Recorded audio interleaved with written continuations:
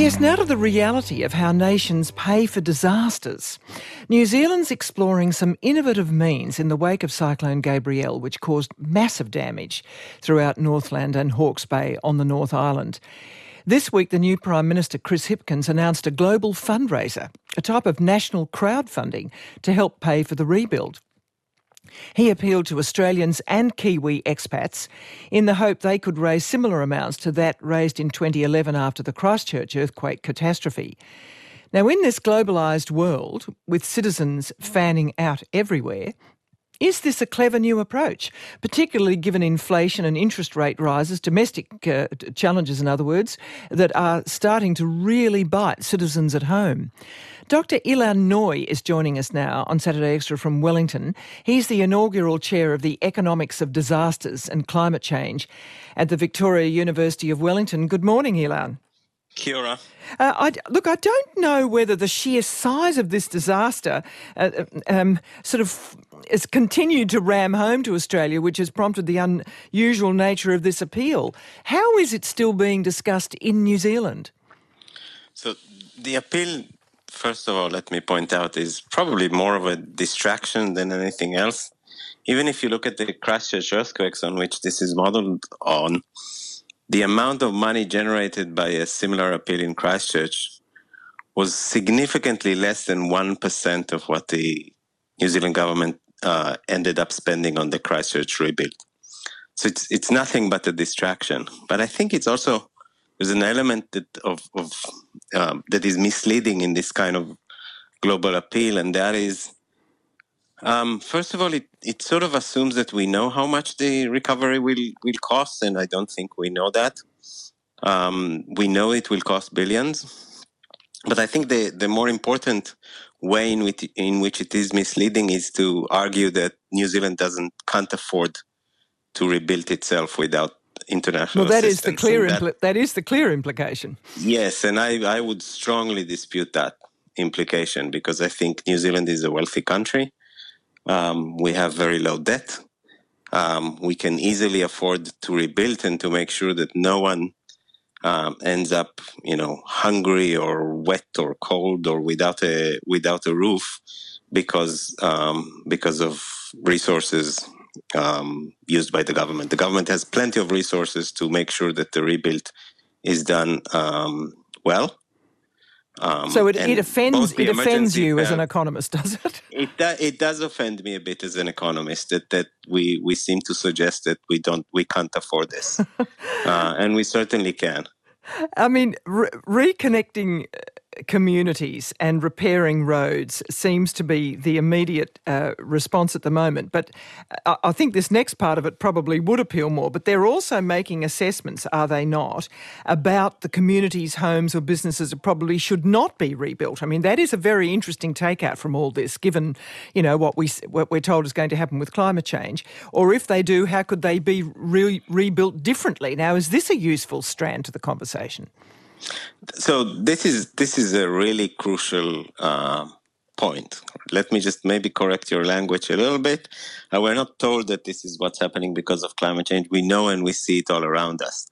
So climate change is changing the frequency and intensity of extreme weather events. There is little doubt about it. And we see it all around us. And you see it in Australia, we see it here in Aotearoa, and you see it almost everywhere else. So we know that the patterns of these events is changing, and that suggests that some communities might no longer be sustainably maintained in the places that they are, because the risk is changing, and in some places it becomes too expensive or potentially too dangerous to keep people in the same place.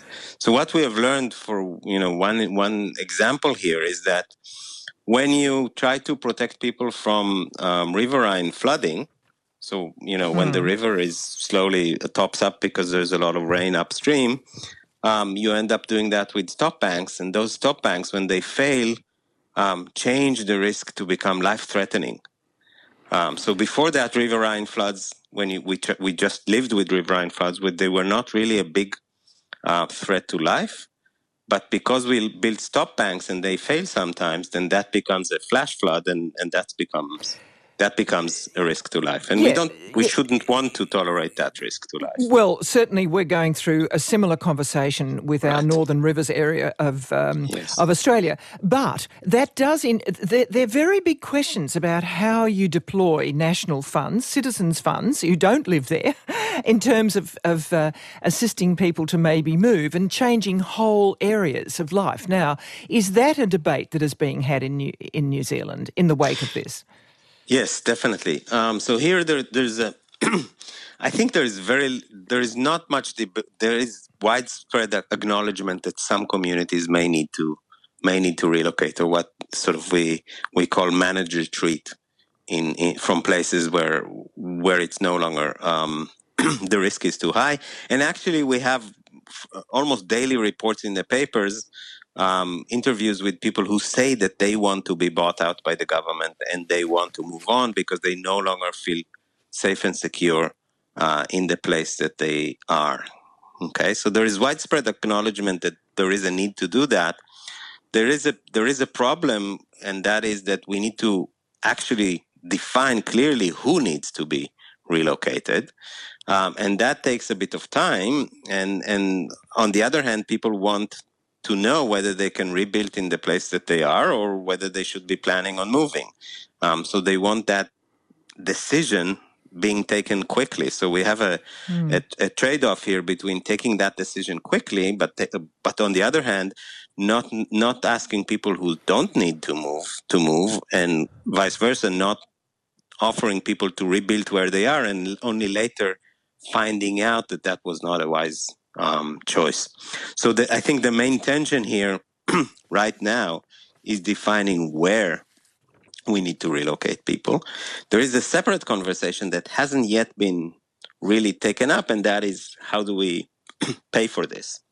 Well, not where we find the funds, because the funds are available, and New Zealand is a wealthy country and the government has money.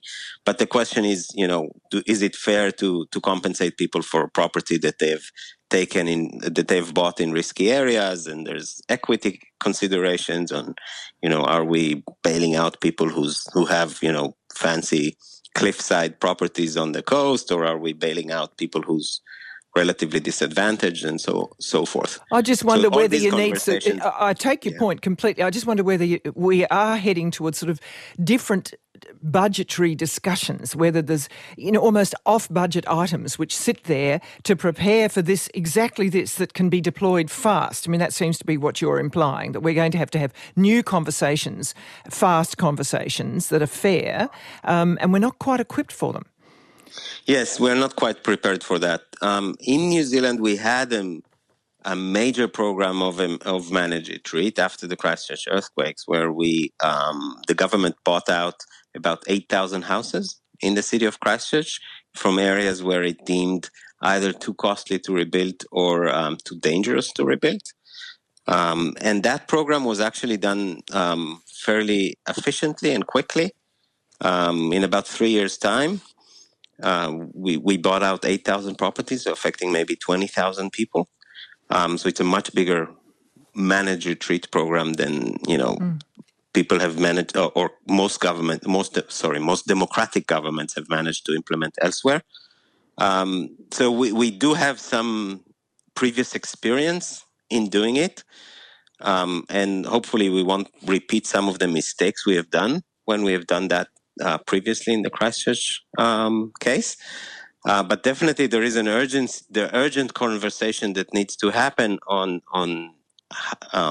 first of all, how do we identify which locations are need to be retreated, and second of all, how do we pay for it, and how much should people be compensated for, and things like that. Very interesting. Look, thank you very much indeed. That's quite thought-provoking. Thank you very much. Professor Ilan Noy, Inaugural Chair in the Economics of Disasters and Climate Change at Victoria University in Wellington. And a debate maybe we have to have here a bit better in Australia too. ABC RN helps you understand the world. Find more of our stories on the ABC Listen app.